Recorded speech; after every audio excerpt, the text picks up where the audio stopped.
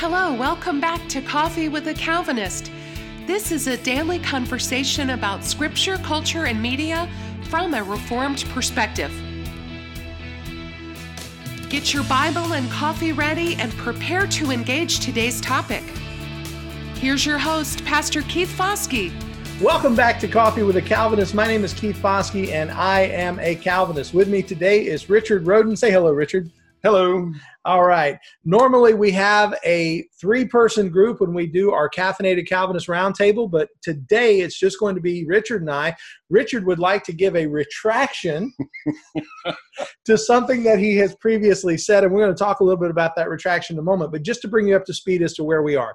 For the last few days, we have been working on a Christmas movie debate, and it was myself, Sam Brown, and Richard Roden, and we've all been working on this debate, and we did 3 days. And ultimately, if you've watched to this point, you know that we had 4 categories. We had old classics, we had modern classics, we had animated classics, and we had a dark horse round, which was the, I called it Christmas action. Correct. But really, it's action movies set at Christmas, and that was the debate as to whether or not they are really Christmas movies.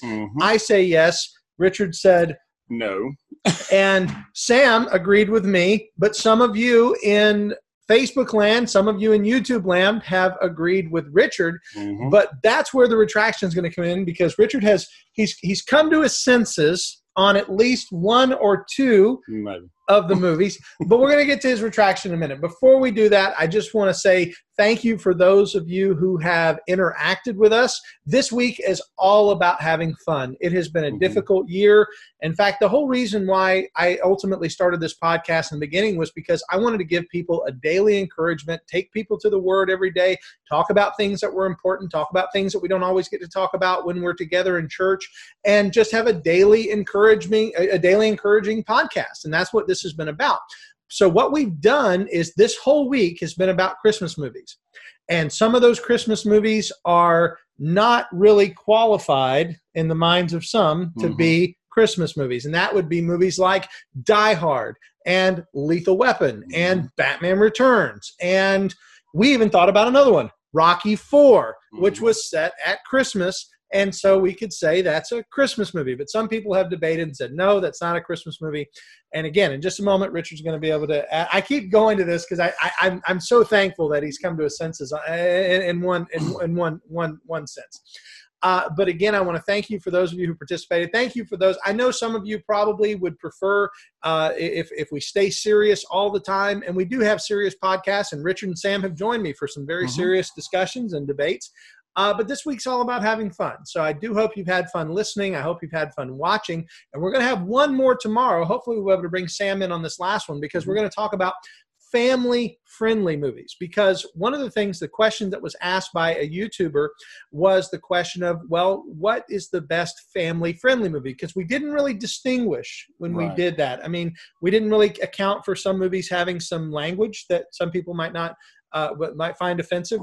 There were some scary parts of some of the movies, and of course some of the action movies are movies that people wouldn't like. So we were able to, in a sense, deal with. We just looked at Christmas movies in general. But tomorrow, Lord willing, on the podcast, we're going to deal with what movie do we think is most family friendly, what is most appealing to adults and children, but is sort of clean and safe for everyone. Now, you did address to some degree the language in some of the movies that you watched when you were a kid on Saturday morning TV, and it was all dubbed. You didn't really know the movies had language until you were an adult. So, but you did address that, but we didn't talk about the family. What's family friendly? What would be recommended from a Christian perspective to actually watch? That you could watch with the whole family. So. In fact, I would encourage you, if you're listening right now and you have some thoughts, what do you think the parameters should be? Because that's what we're going to discuss tomorrow, is what are the parameters for what makes something family friendly? If it's scary, is it not family friendly? Because that, Christmas Carol, and especially Mickey's Christmas Carol. There's some scary stuff in that. I know for people say, well, how is that scary? There's a scene where a dude literally falls into what looks like hell. And so that's a little scary. And then we have the question of, language, of course. And as Richard said, for a lot of us, I grew up with these movies not knowing they had the language in it. Somebody mentioned Christmas Story as being a family-friendly movie. Well, it depends. If you watch the TBS version, the 24 hours of A Christmas Story, then yeah, it's ultimately family-friendly. But if you watch the one I bought on Prime, the very first thing you have when the three boys are without their parents and they're walking down the street is the boy just starts dropping expletives like they're nobody's business and calling their father ugly names and stuff, and so absolutely this is going to be our topic of conversation for tomorrow. So if you are a regular listener, I encourage you to tune in for one more day discussing Christmas movies. But Richard, I've put people off long. I put you off long enough. And I'm actually sitting in what will hopefully soon be my room, but we're actually in your room today. We've gathered together for about another week. Yes, this is my new home, Lord willing. We'll bring it all together. Richard, since we're at your house now, at least for another week, and I want to hear your thoughts. Well, what happened was after we filmed the second episode of this week, and we discussed the Christmas action movies. I gave that 3-page, y'all called it an 18-page, that 3-page dissertation on why I'm protesting the Christmas movies. Which I got some compliments on that. So people thought you really put a lot of effort into that. I did put effort into it. I mean, I looked up release dates. I was going, I'm proving my point. They ain't Christmas movies.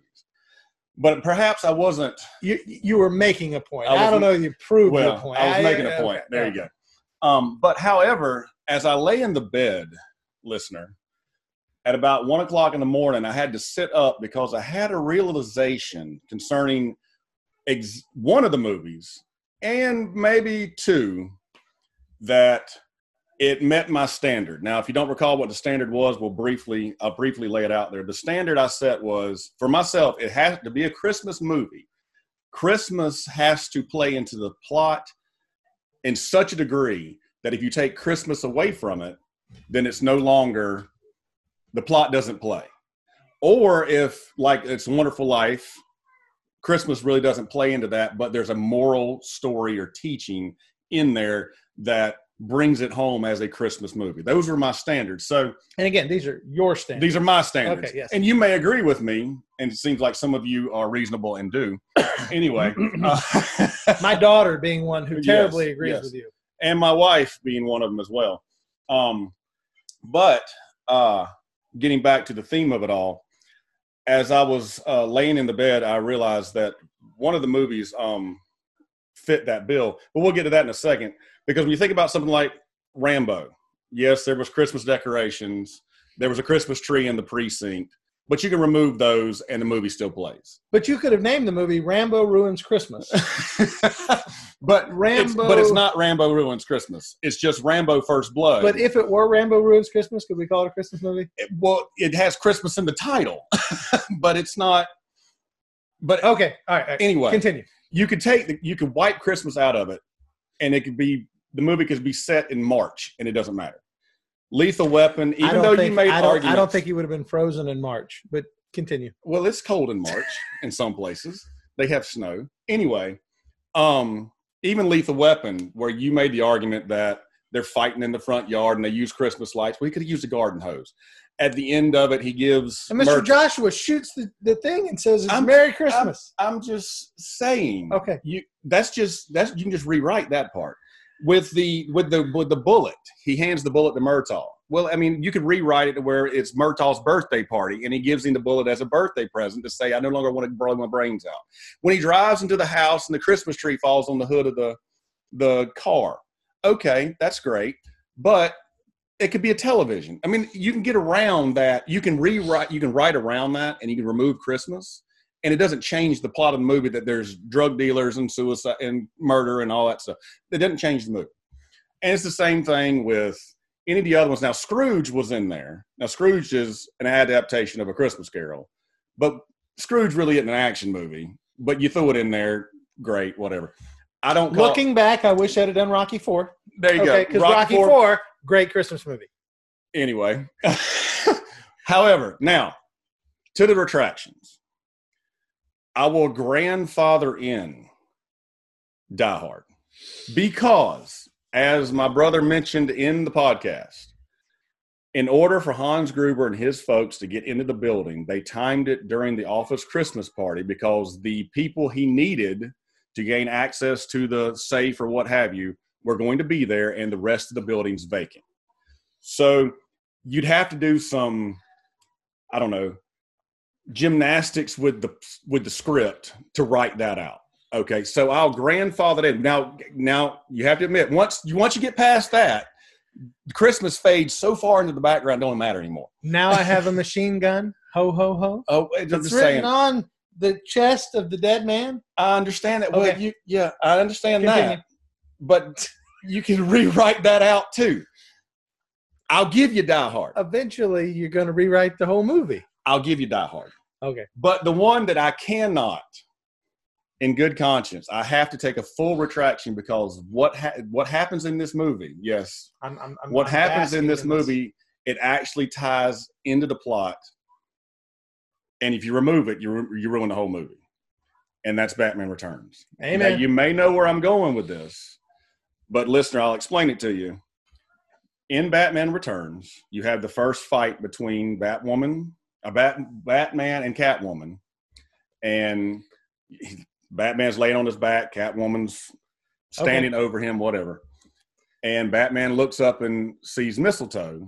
And what does he say? He says, mistletoe can be deadly if you eat it. But a kiss can be even deadlier if you mean it, which is what Catwoman says to him. Fast forward, they're at the Christmas party. At this point, Bruce and Selina are kind of dating or whatever, kind of seeing each other. And they're dancing. And then what does Selina do? She looks up and sees the mistletoe. And she says, mistletoe can be deadly if you eat it. And as Bruce pulls away from her, realizing as he says it without skipping a beat, but a kiss can be even deadlier if you mean it. They realize right then and there, they're not only are they lovers, but they're also enemies, and their secret identities are revealed. So because of mistletoe, which is iconically Christmas, you can't change the fact, because of mistletoe, the movie ties in, the Christmas theme ties directly into the plot, and it's a Christmas movie because of that fact. And they're at a Christmas party. And it starts in front of a Christmas tree. And the guy calls himself Santa Claus. I understand. And. But you can remove all of those elements and rewrite it at a different time frame. Max Schreck can come out, and it don't have to be in a Santa Claus outfit. He can just be coming out and giving out charity. It doesn't matter. You can wash Christmas out of it, and you still have the theme of the Penguin and Max Schreck trying to gain power. Don't back up on your retraction. I was absorbing it. I was taking it in. Remember my standard. Remember my standard, sir. Give in. You got to remember my standard. Okay. It has to tie into the plot. The mistletoe ties directly into the plot, so the rest of the Christmas element ties into it as well. It's a Christmas movie. So you heard it here, folks. Batman Returns is a Christmas movie. However, it didn't win anything. And I don't think it's going to be on the family-friendly list. It's not in the slightest. Did you know, and this is just a piece of trivia, did you know that when the first Batman came out, it actually changed the way movies were advertised forever because it had such a marketing ploy and there was so much that was done. But the second one was so unkid-friendly that McDonald's got upset because they wanted – McDonald's sponsored the first movie and they wanted to sponsor – and they couldn't because it was so absolutely bad. And there's a lot of innuendo and a lot of just, my gosh. The Penguin eating a raw fish and things that he said. And the second Batman is not family-friendly, no. but it is a Christmas movie. Okay, we agree.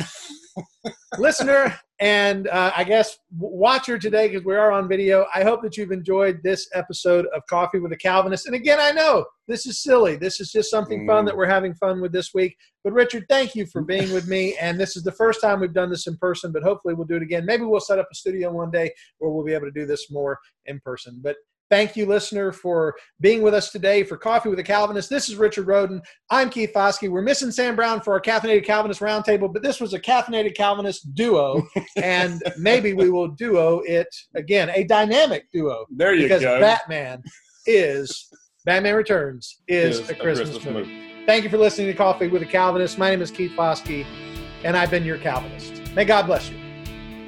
Thank you for listening to today's episode of Coffee with a Calvinist. If you enjoyed the program, please take a moment to subscribe and provide us feedback. We love to receive your comments and questions and may even engage with them in a future episode. As you go about your day, remember this: Jesus Christ came to save sinners. All who come to him in repentance and faith will find him to be a perfect Savior. He is the way, the truth, and the life, and no one comes to the Father except through him.